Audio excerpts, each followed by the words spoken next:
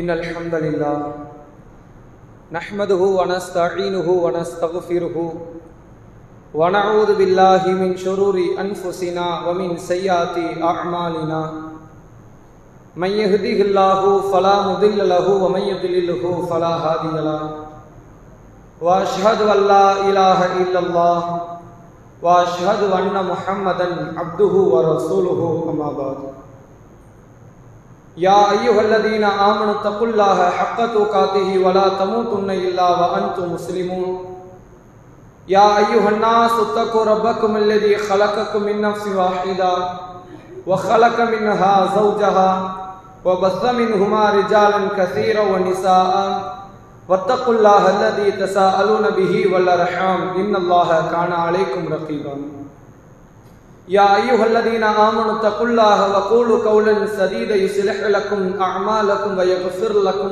ذنوبكم ومن يطع الله ورسوله فقد فاز فوزا عظيما. கண்ணியம் மிகுந்த எல்லாம் வல்ல அல்லாஹ்வின் நல்லடியார்களே, அல்லாஹ்வுடைய பேரருளால் புனிதம் நிறைந்த ஜும்மா தினத்தில் அவனை வணங்கி வழிபட வேண்டும் என்கிற உயரிய சிந்தனையில் நாமெல்லாம் இந்த சபையில் ஒன்று திரண்டு இருக்கிறோம். புகழுக்கும் புகழ்ச்சிக்கும் சொந்தக்காரனாகிய அல்லாஹ் ஒருவனை போற்றி புகழ்ந்தவனாக நபி முஹம்மது ஸல்லல்லாஹு அலைஹி வஸல்லம் அவர்கள் மீதும் அன்னவருடைய குடும்பத்தார் மீதும் அவரை தன்னுடைய வாழ்க்கையில் உயிர் மூச்சாக ஏற்று நடந்த அனைத்து உண்மை முஸ்லிம்கள் மீதும் வல்ல இறைவனுடைய கருணையும் அன்பும் என்றென்றும் நின்று நிலவட்டுமாக என்ற பிரார்த்தனையோடு எனது இந்த உரையை நான் ஆரம்பம் செய்கிறேன். ஜும்மாவுடைய உரையை நிகழ்த்துவதற்கு முன்பாக நபிகள் நாயகம் ஸல்லல்லாஹு அலைஹி வஸல்லம் அவர்கள் இந்த மனித சமூகத்திற்கு நினைவுபடுத்திய ஒரு எச்சரிக்கை ஊட்டும் செய்தியை உங்களுக்கு மத்தியிலே நினைவுபடுத்த நான் கடமைப்பட்டு இருக்கிறேன். அல்லாஹ்வுடைய தூதரவர்கள் சொன்னார்கள், இதா குல்தலி சாஹிபிக அன்சித் யௌமல் ஜும்ஆத்தி வல் இமாமு யஹ்துபு. ஜும்மா தினத்தன்று இமாம் உரை நிகழ்த்தி கொண்டிருக்கும் பொழுது உங்கள் அருகில் இருக்கும் உங்கள் தோழரிடத்தில் நீங்கள் வாய் மூடுங்கள் என்று சொன்னாலும் ஃபக்கது லகௌத, நீங்களும் வீணான காரியத்தில் ஈடுபட்டவர்கள் தான், உங்கள் நன்மையை நீங்கள் அழித்துக் கொண்டீர்கள், இதன் பிரதிபலனை நாளை மறுமையில் நீங்கள் எதிர்பார்க்காதீர்கள் என்கிற அந்த நபிமொழியை நாம் ஒவ்வொருவரும் நமது உள்ளத்தில் ஆழமாக பதிந்து கொண்டு இந்த அமலில் நாம் ஈடுபட வேண்டும்.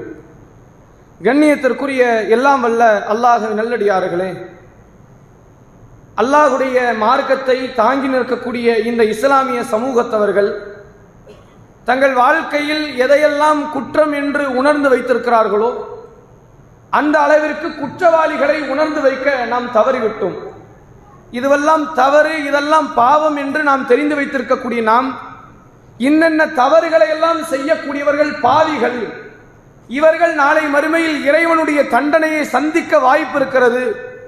இறைவன் தன்னுடைய திருமறை குர்ஆனில் எந்த அளவிற்கு தன்னுடைய ரஹ்மத்தை பற்றி மக்கள் மத்தியிலே எடுத்துரைக்கிறானோ அதுபோன்று அல்லாஹ் ரப்புல் ஆலமீன் தன்னுடைய கோபத்தை பற்றியும் திருக்குர்ஆனிலே பல்வேறு இடங்களிலே நினைவுபடுத்துகிறான். அதனால் பாவத்தை விட்டு நாம் விலகுவது எவ்வளவு முக்கியமோ பாவிகளை விட்டு விலக வேண்டும் என்பதை இன்றைக்குள்ள இஸ்லாமிய சமூகத்தவர்கள் அறிந்து கொள்ள தவறிவிட்டார்கள்.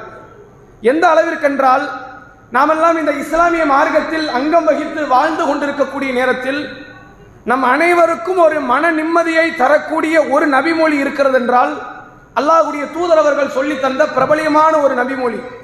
நாளை மறுமையில் இறைவன் விசாரணை நீதிமன்றத்தில் மனித குலத்திற்கு தீர்ப்பு வழங்குவான். அப்படி வழங்கும் பொழுது சிலரை நேரடி சொர்க்கத்திற்கு அனுப்பி விடுவான், சிலரை நிரந்தர நரகத்திற்கு அனுப்பி விடுவான். ஒரு பெரும் கூட்டத்தை அல்லாஹ் நரகத்தில் தண்டனை அனுபவிக்க வைத்து சொர்க்கத்திற்குள் அனுப்புவான். அதில் அல்லாஹ் ரப்புல் ஆலமீன் செய்யக்கூடிய நடவடிக்கை எப்படி இருக்கும் என்றால், யாருடைய உள்ளத்தில் கடுகளவு ஈமான் இருக்கிறதோ அவர்கள் எல்லோரும் சொர்க்கவாசிகள் என்று இறைவனால் பிறகு அறிவிக்கப்படும்.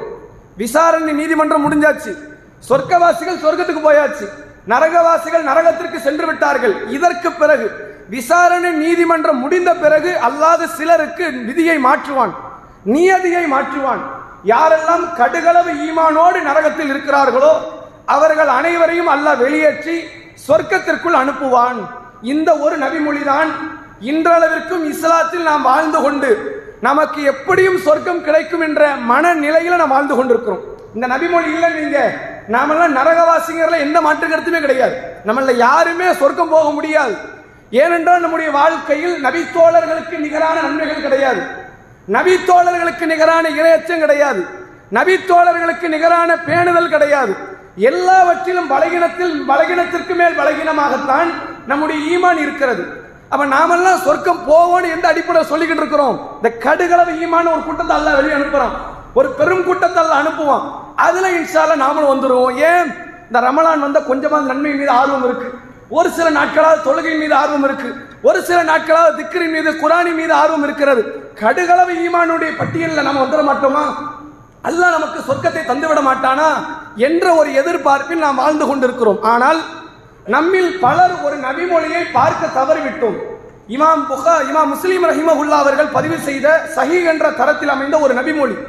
இந்த நபிமொழியை கொஞ்சம் ஆழமாக சிந்தித்தால் அந்த கடுகளவு ஈமான் நம்மகிட்ட இல்லைன்னு நம்ம முடிவுக்கு வந்துருவோம். நம்மகிட்ட அந்த கடுகளவு ஈமான் இல்லை, நாம் அனைவரும் நிரந்தர நரகத்திற்குரிய காரியத்தில் தான் ஈடுபட்டு கொண்டிருக்கிறோம், கடுகளவு ஈமானை கூட இந்நாள் வரை நாம் பெற்றுக்கொள்ளவில்லை என்பதை நாம் ஒவ்வொருவரும் புரிந்து கொள்ளக்கூடிய வகையில் அந்த நபிமொழி அமைந்திருக்கிறது. அல்லாஹ்வுடைய தூதர் அவர்கள் சொன்னார்கள், என்னுடைய சமூகமும் மற்ற சமூகத்துக்குண்டான வேறுபாடு என்ன தெரியுமா?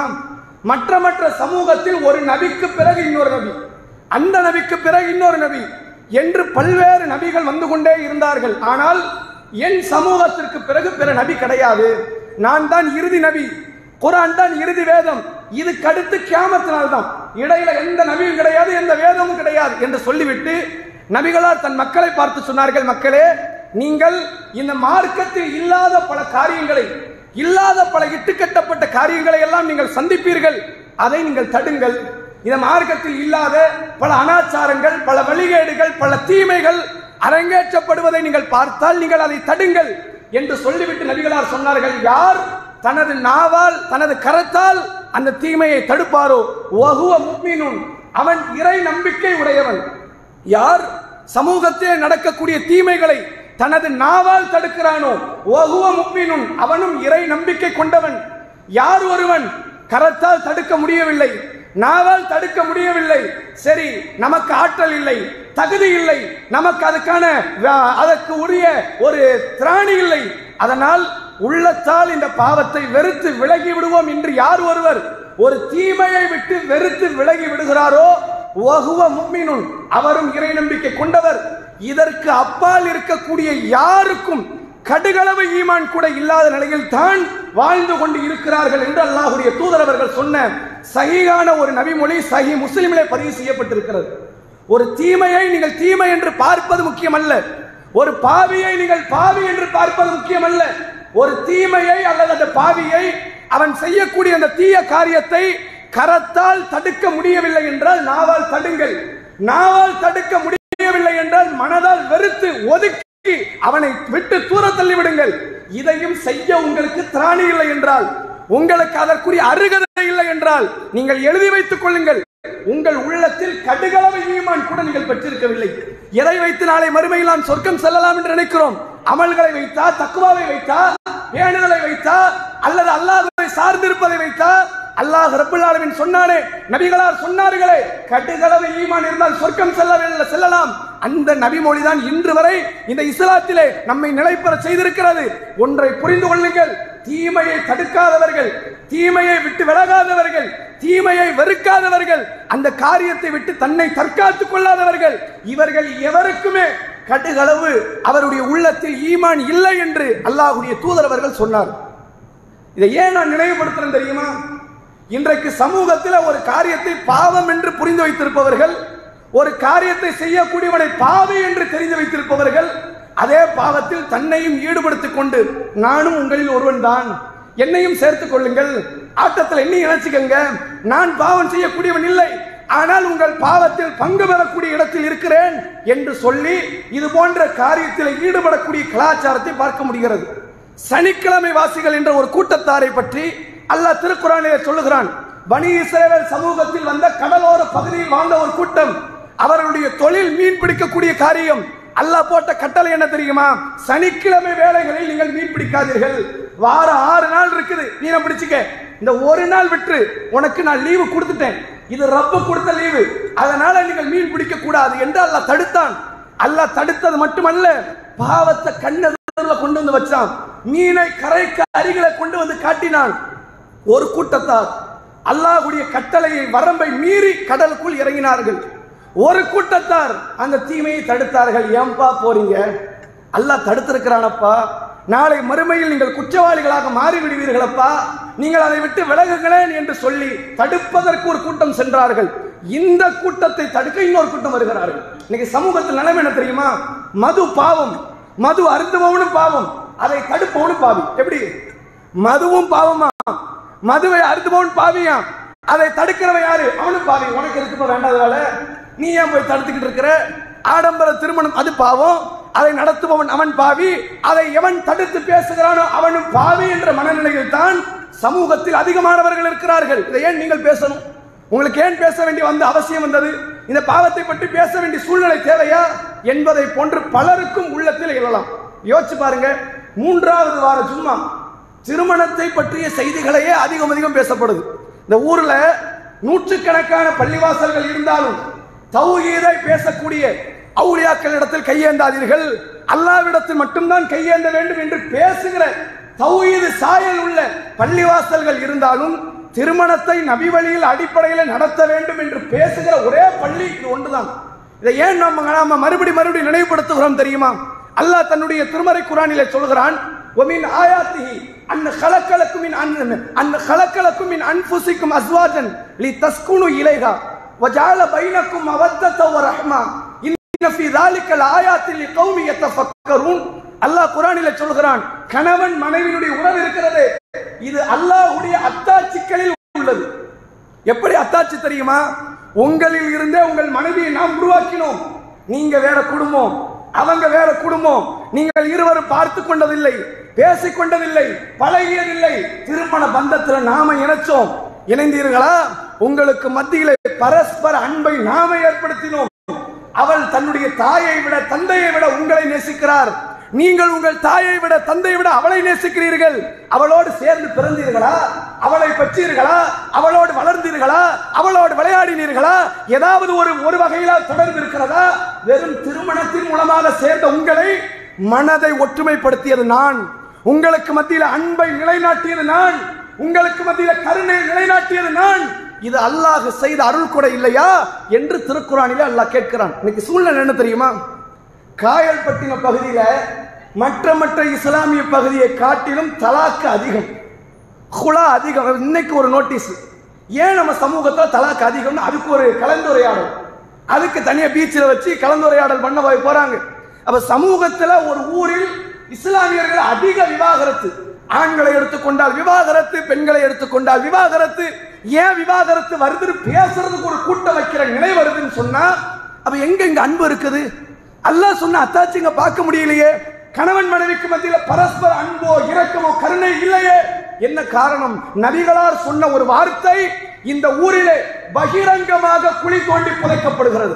நபிகளார் சொன்னார்கள், இன்ன அழலம நிக்காஹ் பரக்கத்தன் ஐஸரஹு மௌனா. திருமணத்திலேயே மிகச் சிறந்த பரக்கத்தால் மிகச் சிறந்த திருமணம் எது தெரியுமா?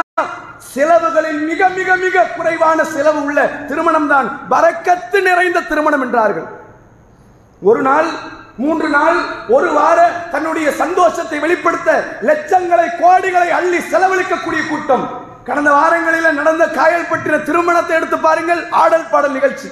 அதுக்கு ஒரு கூத்துங்க, கும்மாளம், மேடையை போட்டு பொம்பளைகளை ஏற்றி ஆம்பளைகளை ஏற்றி நீ ஆடு, நீ பாடு, நான் வீடியோ பிடிக்கிறேன். எல்லாம் முக்காட போட்டுட்டு உட்கார்ந்து பாக்குது, எல்லாம் தொப்பியை போட்டு உட்கார்ந்து பாக்குது. கேட்ட நாங்கெல்லாம் முஸ்லிம்கள், ஃபஜ்ர முடிச்சுட்டு வந்தாச்சு, இடையில லோகருக்கு ஒரு கேப், லோகரை முடிச்சுட்டு வந்தாச்சு, என்னப்பா பண்ற? நாங்க ஆடல் பாடு. கேட்டா இதெல்லாம் இபாதத்தா? நீ யோசிச்சு பாரு, இதெல்லாம் இபாதத்தா? சினிமா நடிகை ஆடுவதை ஹராம் என்று பேச தெரிந்த உங்களுக்கு கல்யாண மேடைகளிலே மணப்பெண்ணை மணமகளை இணைத்து வைக்கக்கூடிய சபையிலே அந்நிய பெண்களை எல்லாம் கூட்டி மேடையில் உட்கார வைத்து மேடையில் ஆட வைத்து பாட வைத்து ரசிப்பது எந்த இஸ்லாமிய மார்க்கம் காட்டி தந்தது? இஸ்லாத்தில் உள்ள வழிமுறையா? இந்த ஊரில் மட்டுமல்ல, மற்ற ஊர்களிலும் இதை கடைபிடிக்கக்கூடிய மக்கள் அதிகரித்துக் கொண்டிருக்கிறார்கள். காரணம் என்ன தெரியுமா? அல்லாஹ்வுடைய தூதருடைய வார்த்தை இன்றைக்கு ஏற்றுக்கொள்ள மனம் வரல. திருமண நிகழ்ச்சியில எதெல்லாம் ஹராமோ அத்தனை ஹலால் ஆயிடுச்சு. இசை ஹராம், அது ஹலால் ஆயிடுச்சு. வேறு எதெல்லாம் அந்நிய பெண்கள் எல்லாம் ஆடைகளை அலங்காரமாக அணிந்து வெளியிடத்திற்கு செல்வது ஹராமு. இப்ப ஃபர்தாவை கலட்டி அதை எரிந்து விட்டு ஆபாசமான ஆடைகள், அலங்காரமான ஆடைகள், விலை உயர்ந்த ஆடைகள் அணிந்து கொண்ட ஆண்களுடைய சபையிலே வந்து பெண்கள் நிற்கிற கலாச்சாரம் உண்டாகிவிட்டது. அத்தனையும் மார்க்கத்துக்கு விரோதமான காரியம். செலவுகளில் விண்ணை தொடக்கூடிய அளவிற்கு செலவுகள். இவ்வளவு செய்து தனது மகளை தனது மகனை திருமணம் முடித்து வைக்கக்கூடிய பெற்றோர்கள் அடுத்த 2 மாசம் 3 மாசம் அதை தாண்டிக்க பெரிய விஷயம். இப்ப எப்படி கல்யாணம் 3 மாசம் ஒரு புருஷன் கொண்டாடி சேர்ந்துட்டாங்க, நீங்க அவார்டே கொடுக்கணும் இந்த ஊர்ல. பரவாயில்லையே 3 மாசம் சேர்ந்து உட்கார்ந்துட்டீங்களா, இல்ல 1 மாசத்துல தலாக்கு வருது, 15 நாள்ல குழால் வந்து நிக்குது. கல்யாணமாய் ஒரே வாரத்துல சண்டை. எனக்கு அந்த கணவரை பிடிக்கல, அந்த பெண்ணை பிடிக்கல, அந்த ஆணை பிடிக்கல, சண்டைகள். நம்ம பரக்கத்துனா என்ன நினைக்கணும் தெரியுமா? செல்வம் தான் பரக்கத்து நினைக்கணும், தப்பு. ரப்புடைய பரக்கத்து தெரியுமா? ஆரோக்கியம் ஒரு பரக்கத், செல்வம் ஒரு பரக்கத், மன நிம்மதி ஒரு பரக்கத், சச்சரவுகள் சண்டைகள் இல்லாத வாழ்க்கை ஒரு பரக்கத். அல்லாஹ் மக்காக்கு கொடுத்த பரக்கத் என்ன தெரியுமா? மக்காக்கு செல்வத்தை கொடுத்தானா? மக்காக்கு செல்வம் கிடைச்சதா? கிடையாது. மக்காவுக்கு பெரிய அளவுல தானியங்கள் எல்லாம் உற்பத்தி செய்யக்கூடிய நகரமா? கிடையாது. ஆனா பரக்கத்து நிறைந்த பூமி. காரணம் என்ன தெரியுமா? திருக்குறானிலே சொல்கிறான், அது அபயம் அடைந்த பூமிங்கிறான், பாதுகாப்பான பூமிங்கிறான், சண்டை சச்சரவுகளுக்கு வழி இல்லாத பூமிங்கிறான். பரக்கத் என்றால் அதனுடைய முழு விளக்கணமே இதுதான். சண்டைகள் இல்லாத, சச்சரவுகள் இல்லாத நிம்மதியான ஒரு வாழ்க்கை. அந்த வாழ்க்கைக்கான அடிப்படை அந்த திருமணம். அந்த திருமணத்திற்கான அடிப்படை எளிமையானது என்று மார்க்கம் காட்டி தந்திருக்கும் பொழுது இந்த காரியத்தை பகிரங்கமாக நிராகரிக்கக்கூடிய மக்கள் கொஞ்சம் சிந்திச்சு பாருங்க, இது நியாயமா? வேற எந்த ஒரு பள்ளிவாசலும் இதை குறித்து இவ்வளவு பகிரங்கமாக பேசியதில்லை. பேசினால் அந்த பள்ளிவாசலுக்கு மக்கள் வரமாட்டார்கள், மக்கள் எல்லாம் அதற்கு ஆதரவு தரமாட்டார்கள் பள்ளிக்கு. இதனாலேயே பகிரங்கப்படுத்தி பேசுவதற்கு தயக்கத்தோடு எத்தனை பள்ளிவாசல்கள் இருக்கிறது. யாருமே எதிர்த்து பேசவில்லை என்றால் நீங்கள் செய்வது சரியாயிருமா? எங்களை எதிர்த்து எந்த உலமாக்களும் பேசவில்லை. ஊரில் நூற்றுக்கணக்கான உலமாக்கள் இருக்கிறார்கள், ஆப்பிள்கள் இருக்கிறார்கள், மார்க்க அறிஞர்கள் இருக்கிறார்கள், அவர்களும் கலந்து கொண்டு இருக்கிறார்கள். அதனால் இது சரியாயிருமா? அல்லாஹ் குர்ஆனிலே சனிக்கிழமை வாசிகளை பற்றி பேசினானே, வரலாற்றை முடிக்கும் போது அல்லாஹ் எப்படி முடிச்சான் தெரியுமா? நம்ம வரலாறு முடிப்போம் இப்படி கீழ் முடிப்போம் இல்ல, அல்லாஹ் வரலாறு முடிக்கிறான் பாருங்க. ஒரு கூட்டம் இறைவனுடைய வரம்பை மீறி மீன் பிடிக்க சென்றார்கள், ஒரு கூட்டம் அல்லாஹ்வுடைய வரம்புக்கு உட்பட்டு பாவத்தை தடுத்தார்கள், இன்னொரு கூட்டம் பாவத்தை தடுத்தவர்களை எதிர்த்து கேட்டார்கள். அல்லாஹ் வரலாற்றினுடைய இறுதியை முடிக்கிறான், வகூனு கிர்தத்தன் ஹாசிஈன். அந்த கூட்டத்திலே யாரெல்லாம் பாவத்தை தடுத்தார்களோ அவர்களை விட்டு பாக்கி இருக்கிற அத்தனை பேரையும் இழிந்த குரங்குகளாக மாற்றிவிட்டோம். இவன் தொழுதுட்டு தானே இருந்தான், இவன் அல்லான்னு தானே இருந்தான், இவன் எந்த தப்புமே பண்ணலையே. அல்லாஹ் எதை பார்க்கிறான் தெரியுமா? நீ தீமையை தடுக்கவில்லை என்பது ஒரு பாவம். தீமையை தடுக்கிறவனை போய் கேட்டுக்கிட்டு இருக்கிற எந்த ஒரு நியாயம்டா இது? ரப்பு கேட்கிறான். அல்லாஹ்வை பொறுத்தவரைக்கும் ஒரு அடிப்படையை புரிந்து கொள்ளுங்கள். இந்த உம்மத்திற்கும் இதற்கு முன்பு வாழ்ந்த மற்ற நபிமார்களுடைய உம்மத்துக்கு உண்ட மிகப்பெரிய வேறுபாடு என்ன தெரியுமா? என்ன பெரிய தியாகிகளா நம்மெல்லாம்? இப்ராஹிம் நபியுடைய உம்மத்தை விட மேன்மையான உம்மத்து முகமது நபியுடைய உம்மத்து. மூசா நபியுடைய உம்மத்தை விட மேன்மையான உம்மத்து முகமது நபியுடைய உம்மத்து. ஏன்? அற்புதங்கள் நிறைந்த உம்மத்தா? பெரும் பெரும் அற்புதங்களை எல்லாம் வாங்கிய உம்மத்து மூசா நபி உம்மத்து. அல்லாஹ் குர்ஆனிலே சொல்கிறான், பனி இஸ்ரவேல் மக்களே, உங்களுக்கு நான் கொடுத்த அருள் கொடையை சிந்தித்து பார்க்க மாட்டீர்களான்னு கேட்கிறான். அவ்வளவு பெரும் பெரும் அருள் கொடைகள், பெரும் பெரும் நபிமார்கள் எல்லாம் அனுப்பப்பட்ட உம்மத்தை விட பெரும் உம்மத்து யார்? நாம். ஏன் தெரியுமா? யஅமுருன பில் மஅரூஃப், நீங்கள் நன்மையை ஏவுகிறீர்கள், வ யன்ஹவுன அனில் முன்கர், நீங்கள் தீமையை தடுக்கிறீர்கள், வ யுக்மினூன பில்லாஹ், நீங்கள் அல்லாஹ்வை நம்புகிறீர்கள். இந்த 3 காரியம்தான் உங்களை உலகத்தில் வாழ்கிற அத்தனை சமூகத்தவர்களை விட மேன்மையான சமூகமாக மாற்றியது. நன்மை ஏவுறது கிடையாது, தீமையை தடுப்பது கிடையாது, இறைவனை மட்டும் வழிபட்டு விட்டு நாளை மறுமையிலே அல்லாஹ்விடத்திலே சொர்க்கத்தை அடையலாம் என்ற எண்ணம் எப்படி வருகிறது? குலாவுக்கான அடிப்படை பிரச்சனை எங்க இருந்து ஆரம்பிக்க தெரியுமா?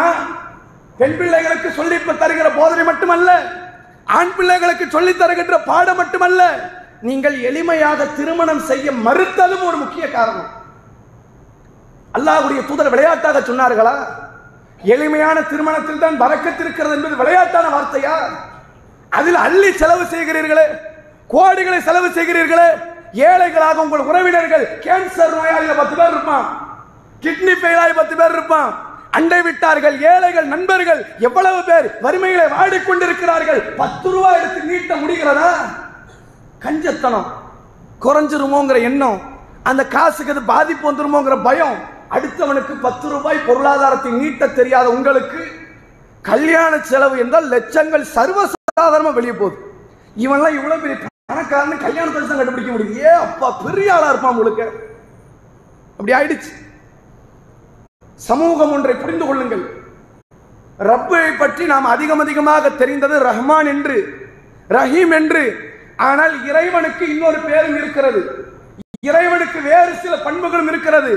நபிகள் நாயகம் ஸல்லல்லாஹு அலைஹி வஸல்லம் அவர்கள் சொன்னார்கள், வலவ் யஅலமு பிகுல்லி அல்லதி இன்தல்லாஹில் அதாப். மக்களே, நம்பிக்கை கொண்டவர்களே, அல்லாஹ்வுடைய வேதனையை பற்றி நீங்கள் அறிந்து கொண்டால் லம் யம்மன் மினன் நார், நரகத்தை விட்டு உங்களை தற்காத்துக் கொள்ளாமல் இருக்க மாட்டீர்கள். ரப்புடைய கோபம் உனக்கு தெரியல. அவன் யாரு, அவன் எப்படிப்பட்ட கேரக்டர், அவன் என்ன குணாதிசயம் கொண்டவன், அது உனக்கு தெரியல. அது தெரிந்ததனால் தான் நபி மூசா அலைஹிஸ்ஸலாம் நடுங்கினார். அது தெரிந்ததனால் தான் நபி நூஹ் அலைஹிஸ்ஸலாம் நடுங்கினார். அது தெரிந்ததனால தான் நபி இப்ராஹிம் அலைஹிஸ்ஸலாம் நடுங்கினார். ஒவ்வொரு பாவத்தை நினைத்து அஞ்சு நடுங்கினார்கள். அல்லாஹ்வின் நண்பர், அல்லாஹ்வுடைய ஹபீப், பெரும் அளவில் இறைவனிடத்திலே தகுதியால் இறையச்சத்தால் உயர்ந்த அந்த மாமனிதர்கள் பயந்து அஞ்சு நடுங்க வேண்டிய காரியம் என்ன? என்ன காரணத்தில் அஞ்சு நடுங்கினார்கள்? அந்த இறை தூதர்களை பற்றி மெம்பர் படிகளிலே பேசப்படும் போதெல்லாம் மிக பெருமளவில் பூரிப்போடு கேட்டிருந்த மக்கள் அந்த இறை தூதர்களுடைய இறையச்சத்தை பற்றி ஏன் பாடம் படிக்க தவறிவிட்டோம்? அல்லாஹ்வை பற்றி அதிகப்படியான பயம் இருந்தது. அவர்களை நேர்வழிப்படுத்துவதற்கு தான் அடிப்படை காரணமாக இருந்தது. நீங்கள் புரிந்து கொள்ளுங்கள். திருமண வாழ்க்கையை மிக எளிமையாக நடத்துவதற்கு இறைவனுக்காக முன்வாருங்கள். பொருளாதாரத்தை ஏழை எளியவர்களுக்கு நீங்கள் செலவழியுங்கள். இஸ்லாமிய மார்க்கம் வேறு எத்தனையோ பல காரியத்தில் செலவழிக்க சொன்னது. ரமலானுடைய காலத்தில் செலவழியுங்கள். நபிகளாரை போன்ற ரமலான் காலத்தில் அள்ளி இறைக்கக்கூடிய மாமனிதரை பார்க்க முடியாது. நபித்தோழர்கள் சொன்னார்கள், நாங்கள் சாதாரண காலங்களிலே நபிகளாரை பார்த்ததை விட ரமலானுடைய காலத்திலே செல்வங்களை அதிகம் அள்ளி இறைக்கக்கூடிய ஒரு மனிதர் அல்லாஹ்வுடைய தூதர். நபிகளாரை பின்பற்றுவது உண்மை என்றால் உங்கள் செல்வத்தை நீங்கள் இந்த வழியில செலவழித்திருக்க வேண்டுமா இல்லையா? திருமணத்தில் இசையை ஹராம் என்று சொன்ன மார்க்கத்தில், விபச்சாரத்தை ஹராம் என்று சொன்ன மார்க்கத்தில், அந்நிய ஆண்களை அந்நிய ஆடவர்களை அங்கங்களை எல்லாம் பார்க்கக்கூடிய வகையிலே அதையெல்லாம் ஹராம் என்று சொன்ன மார்க்கத்திலே எல்லா வகையான அனாச்சாரத்தையும் மேடைகளை கொண்டு வந்து குடியேற்றி வைத்து அதை உட்கார்ந்து இஸ்லாமிய பெண்களும் ஆண்களும் பார்க்கிறார்கள், வேடிக்கை பார்க்கிறார்கள், சபையில கலந்து கொள்கிறார்கள் என்றால் இறைவனுடைய சாபம் இறங்குற சபை இல்லையாது? நபிகளார் அவ்வளவு அழகாக சொன்னார்களே, மன்றா மின்கு முன்கரன், உங்களிலே யார் ஒருவர் ஒரு தீமையை காண்கிறாரோ ஃபல்யுகையிருஹு பியதிஹி, கரத்தால் தடு, ஃபஇல்லம் யஸ்ததி, சக்தி இல்லையா, திராணி இல்லையா, வக்கு இல்லையா, ஃபபிலிசானிஹி, நாவால் தடு, ஃபஇல்லம் யஸ்ததி, அதற்கும் சக்தி இல்லையா, ஃபபிகல்பி, உன் உள்ளத்தால் வெறுத்து ஒதுக்கிவிடு, ذالک அல்லாஃபுல் ஈமான், ஈமானிலே அதிக பலம் குறைந்த இடம் இதுதான். இந்த இடத்தை நீ தவற விட்டுட்ட, உனக்கு ஈமான் இல்லை. நீ மறுபடியும் கலிமா சொல்லி இஸ்லாத்துக்கு வா. தாடி வைக்கிறது, தொப்பி வைக்கிறதா வேற, தொழுவது வேற, நோன்பு வைக்கிறது வேற. முதல்ல கலிமா சொல்லி இஸ்லாத்துக்கு வாப்பா.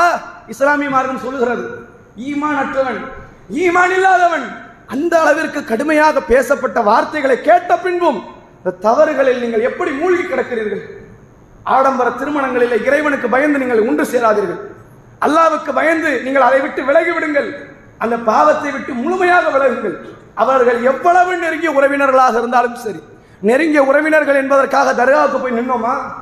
நெருங்கிய உறவினர்கள் என்பதற்காக தாயத்து தட்டு தகடுகளை வெட்டி கைகளிலே தொங்க விட்டு கொண்டோமா?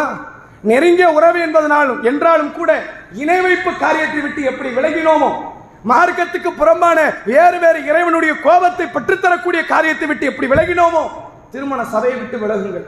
அந்த சபையிலே சேராதீர்கள். அந்த உணவை புறக்கணியுங்கள், அந்த சபையை புறக்கணியுங்கள், முழுமையாக விட்டு விலகுங்கள். ஏனென்றால் இது அவர்களுக்கு பாடம் சொல்லிக் கொடுப்பது. ஒருவேளை அவர்கள் அந்த பாடத்திலே படிப்பினை பெறவில்லை என்றாலும் நாம் நரகத்தை விட்டு நம்மை தற்காத்துக் கொள்ளலாம், நம்முடைய சரீரத்தை தற்காத்துக் கொள்ளலாம். இறுதியாக ஒரு நபிமொழியை சொல்லி இந்த நேரத்தில் உங்களுக்கு நான் நினைவு செய்கிறேன். நாளை மறுமையில் அல்லாஹ் ரப்பல் ஆலமீன் பெரும் கொண்ட கூட்டத்திடத்தில் பேச ஆரம்பிப்பான். யூதர்கள் சென்று விடுவார்கள், கிறிஸ்தவர்கள் சென்று விடுவார்கள். உலகத்தில் இருக்கிற எல்லா இணை வைப்பாளர்களும் தங்கள் சிலைகளை, தங்கள் கடவுள்களை, தங்கள் கற்பனை தெய்வங்களை நோக்கி சென்று விடுவார்கள். இறுதியில் நிற்கிறது இந்த இஸ்லாமிய உம்மத்து மட்டும்தான். அந்த நேரத்தில் அல்லாஹ் ரப்புல் ஆலமீனிடத்திலிருந்து ஒரு அழைப்பு வரும், ஒரு வார்த்தை. அல்லாஹ் சொல்லுவான், நீங்க இன்னும் போகலையா அந்த மக்களை எல்லாம் பின்தொடர்ந்து அப்படின்னு அல்லாஹ் கேட்பான். யாரை பார்த்து? இந்த இஸ்லாமிய சமூகத்தவர்கள் ஆதம் நபி காலத்தில் இருந்து இறுதி நாள் வரைக்கும் இந்த இஸ்லாமிய மார்க்கத்தில் அங்கம் வகித்த மக்கள். அந்த மக்களிடத்தில் அல்லாஹ் கேட்பான், கிறிஸ்தவர்கள் போய்விட்டார்கள், யூதர்கள் போய்விட்டார்கள், இணை வைப்பவர்கள் போய்விட்டார்கள், சூரியனை வணங்கியவர்கள் போய்விட்டார்கள், சிலுவையை வணங்கியவர்கள் போய்விட்டார்கள், நீங்களும் அவர்கள் பின்னால் போக வேண்டியதானே அல்லாஹ் கேட்பான். அந்த மக்கள் சொல்லுவார்கள், உலகத்தில் எங்களுக்கு அவர்கள் பக்கம் தேவை இருந்தது, அப்பவே நான் அவனை பின்பற்றல, இந்த நாளில் எனக்கு என்ன தேவை, அவன் கூட போய் சேர்றதுக்கு எனக்கு என்ன அவசியம்? உலகத்தில் தேவை இருந்துச்சு, அவன்கிட்ட செல்வம் இருந்துச்சு, அந்தஸ்து இருந்துச்சு, பதவி இருந்துச்சு, ஊர் பேர் புகழ் எல்லாம் இருந்தது. அந்த நாட்கள்லயே அவனுடைய உறவை துண்டித்து வாழ்ந்து கொண்டிருந்தேன். இந்த நாள்ல அவன் கூட சேர்ந்துருவானா? நரகம் போகவா? இறைவா, அப்படிப்பட்ட காரியத்தை நான் ஒருபோதும் செய்ய மாட்டேன் என்று அல்லாஹ் சொல்லுவார். அந்த அல்லாஹ்விடத்தில் அடியார்கள் சொல்லுவார்கள். அல்லாஹ் தனது கெண்டை காலை திறந்து காட்டுவார். திருக்குரான் அல்லாஹ்வுடைய தூதர்கள் சொன்ன வார்த்தை. திருக்குரானிலும் அல்லாஹ் சொல்கிறான், நாளை மறுமையில இறைவனுடைய கெண்டைக்கால் திறந்து காட்டப்படும். அந்த நாளில அவர்களால் சுஜூது செய்ய முடியாது. அந்த இடத்துல நயவஞ்சகர்கள் இருப்பார்கள். அதை பற்றி அல்லாஹ் பேசுகிறான். அப்ப உலகத்திலே துண்டித்தவர்கள் தான் நாளை மறுமையில் இறைவனிடத்திலே இப்படிப்பட்ட வார்த்தைகளை பேசி அல்லாஹ்வுடைய காலுக்கு சுஜூதை செய்து நாளை மறுமையிலே சொர்க்கத்தை அடைய முடியும். சொர்க்கம் மட்டும்தான் உங்கள் இலக்காக இருந்தால் உலகத்தில் மற்ற மற்ற குடும்பங்கள், உறவுகள், இந்த உறவை பாராட்ட வேண்டாமா, உறவை பேண வேண்டாமா, அப்படி வந்துருவானுங்க. உறவை பேணன்னா அவன் 4 ரவுண்டு போச்சுன்னா நம்ம 2 பேருக்கு கொடுக்கலாம் அப்படியா? மது அருந்தினால் கூட இருந்து சேர்ந்து மது அருந்துவதா? விபச்சாரம் செய்கிறார் உறவுக்காரர், அவரோடு சேர்ந்து விபச்சாரம் செய்வதா? இதுதான் உறவை பேணுவதா? உறவை பேணுவது என்றால் என்ன? அல்லாஹ்வுடைய தூதர் காட்டி தந்த உறவை இப்படித்தான் பேணினார்களா? நபிகளா தன் தோழர்களாகவே இருந்தாலும் சரி, தன் உறவுக்காரர்களாக இருந்தாலும் சரி, தீமை என்று பார்த்தால் பார்த்த கணத்தில் தடுப்பார்கள். ஹஜ்ஜத்தில் விதாவிலே வருகிறார்கள். பல ஆண்டுகள் கழித்து தனது சிறிய தந்தை அப்பாஸ் ரலியல்லாஹு அவர்களை முதலாவதாக சந்திக்கிறார்கள். அரஃபா பெருவெளியில் ஹஜ்ஜத்தில் விதாவிலே நபிகளா தன் மக்களை நோக்கி உரை நிகழ்த்துகிறார். உரை நிகழ்த்தும் போது பேசுகிற வார்த்தை என்ன தெரியுமா? மக்களே, இந்த நாளில் வட்டியை முழுமையாக தடை செய்து விட்டேன். முதல் கட்டம் என் சிறிய தந்தை இடத்திலிருந்து ஆரம்பிக்கிறேன். என் சிறிய தந்தை அப்பாஸ் வட்டி தொழில் செய்து கொண்டு இருக்கிறார். யாரெல்லாம் கடனை பெற்றீர்களோ அசல மட்டும் கொடு, வட்டி தடன்டர். இதுதான் உறவை பேணுவது. என் தந்தையை, என் சிறிய தந்தையை, என் குடும்பத்தாரை, என் அண்டை வீட்டாரை, என்னை சார்ந்தவர்களை செய்யக்கூடிய தீமைகளை தடுப்பதுதான் உறவை பேணுவதை தவிர அந்த தீமையோடு சேர்ந்து கலந்து உறவாடுவதுதான் உறவை பேணுவதா? இதை சிந்தித்துக் கொள்ளுங்கள். நாளை மறுமையில் அல்லாஹ்விடத்தில் கடுமையான விசாரணை இருக்கிறது. அல்லாஹ் குர்ஆனிலே சொல்கிறான், நாளை மறுமையில் தூதர்கள் மண்டியிட்டு நிற்பார்கள். அவர்களிடத்தில் விசாரணை. எப்படி விசாரணை தெரியுமா? ரசூலுல்லாஹ் சொன்னாங்க, நீங்கள் எல்லாம் நடுநிலை சமுதாயம். ஏன் நடுநிலை சமுதாயம் தெரியுமா? நாளை மறுமையில் அல்லாஹ் ரப்புல் ஆலமீன் நபி நூஹ் அலைஹிஸ்ஸலாமை அழைத்து விசாரிப்பான். கேள்வியை பாருங்க, கேட்கிற ஆளையும் பாருங்க, எப்படிப்பட்ட ஆளை பார்த்து கேட்கிறான் பாருங்க. 60 வருஷம் தாவா பண்ணவர் கிடையாது அவர். 950 ஆண்டு காலம் இறைவனுக்காக தாவா செய்த ஒரு அடியாரை எல்லாம் பிடிக்கிறான். பிடிச்சு கேட்கிறான், நூஹே, உங்கள் சமூக மக்களுக்கு மார்க்கத்தை எடுத்து சொன்னீர்களா? நன்மையை ஏவினீர்களா? தீமையை தடுத்தீர்களா? என் வேத வார்த்தைகளை அவர்களுக்கு எடுத்துரைத்தீர்களா? நூஹ் அலைஹிஸ்ஸலாம் சொல்வார்கள், யா அல்லாஹ், எல்லாத்தையும் கரெக்டா செஞ்சுட்டேன், என் சக்திக்கு உட்பட்டு என்னென்ன செய்யணுமோ என் சக்திக்கு உட்பட்டு எல்லாத்தையும் பண்ணிட்டு நீங்க விலகுங்க, மக்களை கூப்பிடுங்க. மக்களை கூப்பிட்டு அல்லாஹ் கேட்கிறான், உங்களிடத்தில் நூஹ் வந்தாரா? என் வார்த்தையை சொன்னாரா? மறுமையை குறித்து எச்சரிக்கை செய்தாரா? ஏன் அமல் செய்யல? அவங்க தகான்னு பல்ட்டி. நூஹா அப்படின்னா யாரு? இறை தூதரா? நாங்க கேள்விப்படலையே, எங்களிடத்தில் எந்த தூதரும் வரவில்லை. அப்போது அல்லாஹ்வுடைய தூதர் சொன்னார்கள், இந்த நேரத்திலே நம் சமூகத்தவர்கள் வருவார்கள். யார்? இறுதி உம்மத். திருக்குரானை படித்தவர்கள், வேத வார்த்தைகளை உணர்ந்தவர்கள், மார்க்கத்தின் அடிப்படையில் தன் வாழ்வை அமைத்தவர்கள், இந்த மக்கள் வருவார்கள். வந்து அல்லாஹ்விடத்தில் சொல்வார்கள், இறைவா, இந்த கூட்டத்தவர்கள் போய் சொல்கிறார்கள், நூஹ் அவர்கள் உண்மையில் அந்த கூட்டத்தாரிடத்தில் வந்தார், நன்மையை ஏவினார், தீமையை தடுத்தார். இந்த கூட்டத்தவர்கள் போய் சொல்லுகிறார்கள். அல்லாஹ் கேட்பான், உங்களுக்கு எப்படி தெரியும்? நாங்கள் வேதத்தை படித்தோம், உன் வார்த்தையை கேட்டோம், உன் தூதருடைய வார்த்தையை நாங்கள் நம்பினோம், அதனால் நாங்கள் சொல்கிறோம் அந்த கூட்டத்தாருக்கு நரகம் என்று அல்லாஹ் சொல்லுவான். ஒரு தூதர் அல்லாஹ் எப்படி விசாரிக்கிறான் பாருங்க. நம்மளை விட்டுருவானா? 950 வருஷ தியாகம், மனைவி பிள்ளை இறந்திருக்கிறார், நரகத்தில் விட்டிருக்கிறார். ஒரு மனிதன் 950 ஆண்டு காலம் இறைவனுக்காக பணி செய்த ஒரு இறை தூதர் மறுமையில மண்டியிட வைத்து அல்லாஹ் கேட்கிறான், எச்சரிக்கை செஞ்சீங்களா? நன்மை ஏவுனீங்களா? தீமையை தடுத்தீங்களா? அதை விட்டு விலகுனீங்களா? கேட்கிறானா இல்லையா? நம்மளை விட்டுருவானா? நீங்க 950 வருஷம் தாவா பண்ணாளா? இறையச்சத்தில் மேன்மை பெற்றாளா? நபி நூஹ் அலைஹிஸ்ஸலாமுக்கு தக்வால டஃப் கொடுக்கறாளா? உங்களை அல்லாஹ் கேட்க மாட்டானா? உற்றுவான்னு நினைக்கிறீங்களா? ரப்பிடத்தில் கண்டிப்பாக விசாரணை இருக்கிறது. நபிகளார் சொன்னார்கள், நாளை மறுமையிலே உங்களில் ஒவ்வொரு நபரும் அல்லாஹ்வை தன்னந்தனியாக சந்திப்பீர்கள். ஃபேஸ் டு ஃபேஸ் ரப்பிடத்தில் விசாரணை. உங்களுக்கு மத்தியில் எந்த மொழிபெயர்ப்பாளரும் கிடையாது. நீ எந்த மொழியில சாகு, அந்த மொழியில அல்லாஹ் கேட்பான், அதே மொழியில கேட்பான். மொழிபெயர்ப்பாளர்கள் தேவையில்லை. ரப்பிடத்தில் தன்னந்தனியாக நீங்கள் நிற்பீர்கள், அல்லாஹ்விடத்தில் விசாரிக்கப்படுவீர்கள். அந்த விசாரணை நேரத்தில் ஒவ்வொரு மனிதனுடைய மன பதற்றம் எப்படி இருக்கும் தெரியுமா? ஒன்றை புரிந்து கொள்ளுங்கள், நரகம் என்று ஒன்று இல்லை என்றால் கூட மறுமை விசாரணை சாதாரணது கிடையாது. ஒரு பேச்சுக்கு நரகமே இல்லைன்னு வச்சுக்கோங்க, சொர்க்கம் மட்டும்தான் இருக்கு, இல்லைன்னா மவுத்து. நல்லவனா இருந்தா சொர்க்கம் போ, கெட்டவனா இருந்தா செத்து போ, இப்படின்னு சொல்றதா இருந்தாலும் மறுமை சாதாரண காரியம் இல்லை. அல்லாஹ் குர்ஆனிலே சொல்கிறான், யா அய்யுஹன்னாஸ், மனிதர்களே, இத்தகு ரப்பக்கும், உங்கள் இறைவனை அஞ்சிக் கொள்ளுங்கள். இன்ன ஸல்ஸலத்த ஸாஅத்தி ஷைஉன் அலீம், நாளை மறுமையினுடைய திட்டுக்கம் மிக படுபயங்கரமானது. அந்த நாளை நீங்க பார்க்கல, பார்ப்பீங்க. பார்க்கும்போது அவ்வளவு பயங்கரமாக இருக்கும் என்று அல்லாஹ் எச்சரிக்கை செய்கிறான். மறுமைக்கு அஞ்சுதான் இணை வைப்பை விட்டோம், மறுமைக்கு அஞ்சுதான் இஸ்லாத்தை ஏற்றோம், மறுமைக்கு அஞ்சுதான் நம்முடைய வாழ்க்கையில் ஓரளவு நல்லவர்களாக இருக்கிறோம், மறுமைக்கு அஞ்சு தான் நம்மால் முடிந்த அளவிற்கு எல்லா தீமைகளை விட்டு விலகி இருக்கிறோம். அதே மறுமைக்கு அஞ்சி நமது சொந்த பந்தங்களாகவே இருந்தாலும் சரி, இது போன்ற ஆடம்பர திருமணத்தில் கலந்து கொள்ளாதீர்கள்.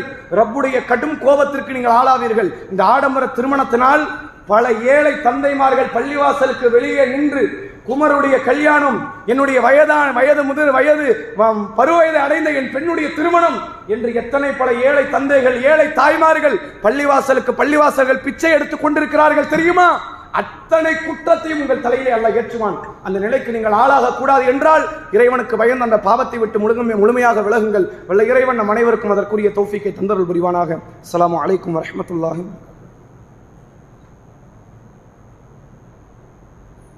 நஹ்மதுஹு வ நஸல்லி அலா ரசூலின் கரீம். அம்மா பாத்.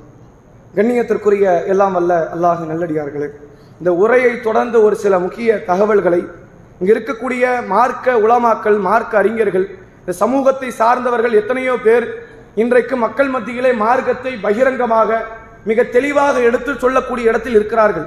இப்ராஹிம் நபியுடைய தியாகத்தை பற்றி பேச தெரிந்தவர்கள், தொழுகையினுடைய முக்கியத்துவத்தை பற்றி பேச தெரிந்தவர்கள், நாளை மறுமையில் நரகத்தினுடைய அதல பாதாளத்தை பற்றி எல்லாம் பேச தெரிந்த இந்த சமூகத்தவர்கள் ஆடம்பர திருமணத்தை பத்தி வாய திறக்க மாட்டேங்கிறோம்.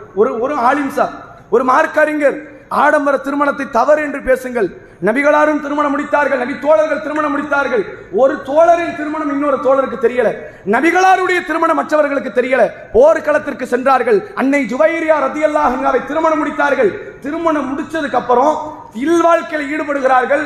ஈடுபட்ட பிறகு சுற்றி இருந்த தோழர்கள் நினைத்தார்கள், வீட்டை சுற்றி இருந்தவர்கள் நபிகளார் இந்த பெண்ணை அடிமை பெண்ணாக வைத்திருக்கிறாரா அல்லது இந்த பெண்ணை திருமணம் முடித்து விட்டாரா என்று தெரியல.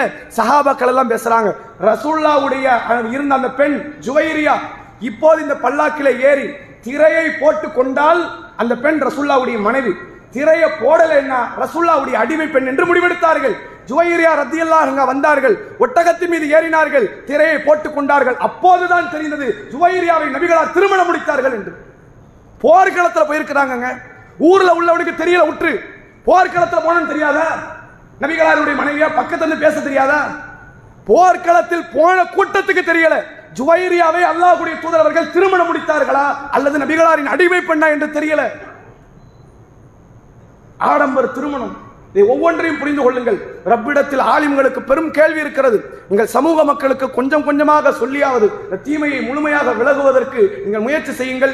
இல்லை என்றால் இறைவனிடத்தில் கடும் கேள்வி இருக்கிறது என்பதை ஆலிம் பெருமக்களுக்கு திருக்குர்ஆன் அடிப்படையிலும் நபிகளாருடைய பொன்மொழிகளின் அடிப்படையிலும் நாம் எச்சரிக்கை செய்தவனாக இறுதியாக ஒரு செய்தியை சொல்லி நிறைவு செய்கிறேன். இன்ஷா அல்லாஹ் நாளைய தினம் நியூ இயர் அப்படின்னு புதுசா ஒரு கலாச்சாரம், ஆண்டுக்கு ஒன்று இப்படி திடீர்னு பைத்தியம் ஒன்று கிளம்பிடும்.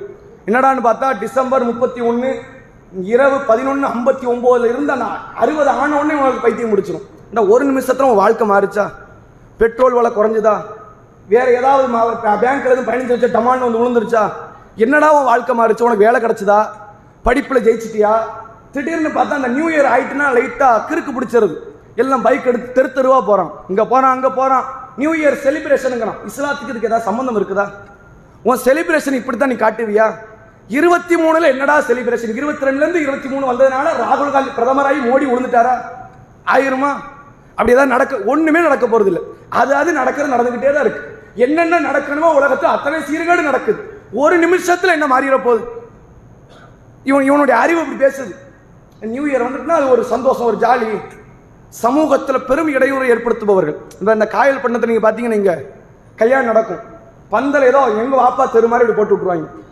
வர்றவங்கலாம் நீ ஊரை சுத்தி போ, கரையெல்லாம் தாண்டி போயிரு அப்படின்ற மாதிரி எங்க தெரு, நாங்க இப்படி தாண்டா பந்தல்லாம் போடுவோம், இப்படி போட்டு விட்டுருவாங்க.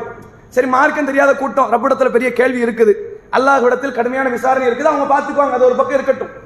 அது எப்படி சாலைக்கு செய்யக்கூடிய அநியாயமோ அது போன்ற ஒரு அநியாயத்தை தான் இரவு வேளைகளில் தூங்கக்கூடிய ஜனங்களுக்கும் சாலைகளில் மற்றவர்கள் பயன்படுத்தக்கூடிய வேளையிலும் பெரும் அச்சுறுத்தலை ஏற்படுத்தக்கூடிய ஒரு காரியத்தை இன்றைக்குள்ள சமூக இளைஞர்கள், இது ஒரு பக்கம், இந்த இளம் பிள்ளைகள் அது தனியா, அது என்ன பண்ணும்னா, அது பார்ட்டி, கேக்கு வெட்டுவோம், வீட்டுக்குள்ள இருந்து கொண்டாடுவோம். 23 வந்ததுனால என்ன நடந்துச்சு? உன் மாப்பிள்ள கரெக்டா உங்களோட சேர்ந்து வாழ்ந்துட்டாரா? அதனால கல்யாணமே ஆகலன்னு வாப்ப வருத்தப்பட்டு இருந்தாரா? காசு பணம் கொட்டிருச்சா? என்ன நடந்துச்சு 23 நாள்? அதனால கிடைத்த காரியங்கள் என்ன? ஒரு காரியம் கிடையாது. 22ல இருந்து 23 வந்திருக்குது. இஸ்லாமிய சமூகம் இதை நினைத்து வருத்தப்படணும். ஏன் வருத்தப்படணும் தெரியுமா? அல்லாஹ்வுடைய தூதரவர்கள் தங்களுடைய காலங்கள் கடந்து செல்ல செல்ல பயந்த காரியம் ஒரு காரியம். ஒரு நாள் நபிகளார் இரவு தூங்கிக் கொண்டிருக்கிறார்கள், திடீரென்று விழிக்கிறார்கள், முகங்கள் எல்லாம் சிவந்து விடுகிறது. சிவந்து விட்ட உடனே அல்லாஹ்வுடைய தூதர்கள் சொன்னார்கள், லா இலாஹ இல்லல்லாஹ், வணக்கத்திற்குரியவன் அல்லாஹ்வை தவிர வேறு யாரும் இல்லை. அரபியர்களுக்கு ஒரு கேடு நெருங்கி விட்டது, மிக சமீபத்தில் அந்த கேடு இருக்கிறது. யாஜூஜ் மாஜூஜ் என்ற கூட்டத்தவர்கள் வெளியேறுவதற்கான காலகட்டம் நெருங்கி விட்டது என்றார்கள். அன்றைக்கு வருத்தப்பட்டார்கள் நபிகளார். 1400 வருஷத்துக்கு முன்னாடி யாஜூஜ் மாஜூஜை நினைத்து, தஜ்ஜாலை நினைத்து, மறுமை நாளினுடைய நெருக்கத்தை நினைத்து பயந்தார்கள், கலக்கப்பட்டார்கள். இன்னைக்கு அதை பற்றிய கலக்கம் கிடையாது. காலங்கள் ஓடிக்கொண்டிருக்கிறது. 20 வயசுல இருந்தா திடீர்னு திரும்பி பார்த்தா 30, 40, 50, 60 போய் சேர்ந்தாச்சு, முடிஞ்சிருச்சு. காலங்கள் ஓடிக்கொண்டிருக்கிறது. இருக்கிற நேரத்தில் இறைவனிடத்தில் தௌபா தேடி பாவத்திற்கான மன்னிப்பை கேட்பதற்கு பயன்படுத்தணுமே தவிர, அந்த ஒரு நிமிடத்தில் ஒரு நொடியில உன் வாழ்க்கை என்ன மாறிவிட போகிறது? சமூகத்திற்கு பெரும் அச்சுறுத்தலை, இடையூறை, பாதிப்பை ஏற்படுத்த ஒரு கூடிய காரியம் என்பதை நாம் புரிந்து கொள்ள வேண்டும். இஸ்லாத்திற்கும் நியூ இயர்க்கு இந்த சம்பந்தம் கிடையாது. முஹர்ரம் மாசமே வரட்டுமே, நியூ இயர்லாம் கிடையாது. அதனால இஸ்லாமிய சமூக வளர்ச்சி அடையுதா? இஸ்லாமிய கிலாபத் அமைய போதா? முஸ்லிம்களுக்கு வெற்றி கிடைச்சிட்டா? இறந்து போன முஸ்லிமுக்கெல்லாம் நியாயம் கிடைச்சதா? ஏதாவது கிடைச்சதா? ஒண்ணுமே கிடைக்கல. அப்புறம் என்னடா இதுல உட்கார்ந்து என்ன இதுல போராட்டம், என்ன ஆர்ப்பாட்டம்? நபிகளார் சொன்னார்கள், மன் தஷப்பஹ பி கௌமின் ஃபஹுவ மின்ஹும், யார் பிற மதத்தின் கலாச்சாரத்திற்கு ஒப்பாக நடக்கிறாரோ அவர் அவர்களை சார்ந்தவர். நியூ இயர் செலிப்ரேஷனுக்கான காரணம் தெரிஞ்சுக்கங்க. ஏப்ரல் 1 தான் வருடத்தின் முதல் நாளாக இருந்தது. ஏப்ரல் மாசம் முதல் மாசம், ஏப்ரல் 1 தான் வருஷத்துல முதல் நாள், இப்படி இருந்துச்சு.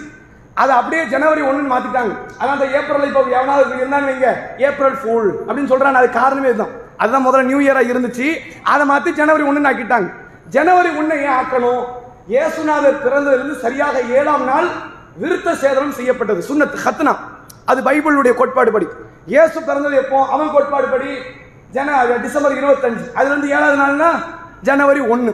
ஜனவரி 1 நபி ஈசா அலைஹிஸ்ஸலாமுடைய சுன்னத்து நாள்னு வச்சிருக்கலாம். அதைத்தான் நியூ இயர்னு கொண்டாடிக்கிட்டு இருக்கிறான்.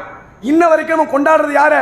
நபி ஈசா அலைஹிஸ்ஸலாமுடைய சுன்னத்தை தான், ஹத்னாவை தான் இவன் மதுவை அருந்தி கொண்டு சாலையில ஓடிக்கொண்டு திரிந்து கொண்டு கொண்டாடி கொண்டிருக்கிறான். இது இஸ்லாத்தினுடைய கலாச்சாரமா? அவனுக்கு நமக்கு வேறுபாடு இல்லையா?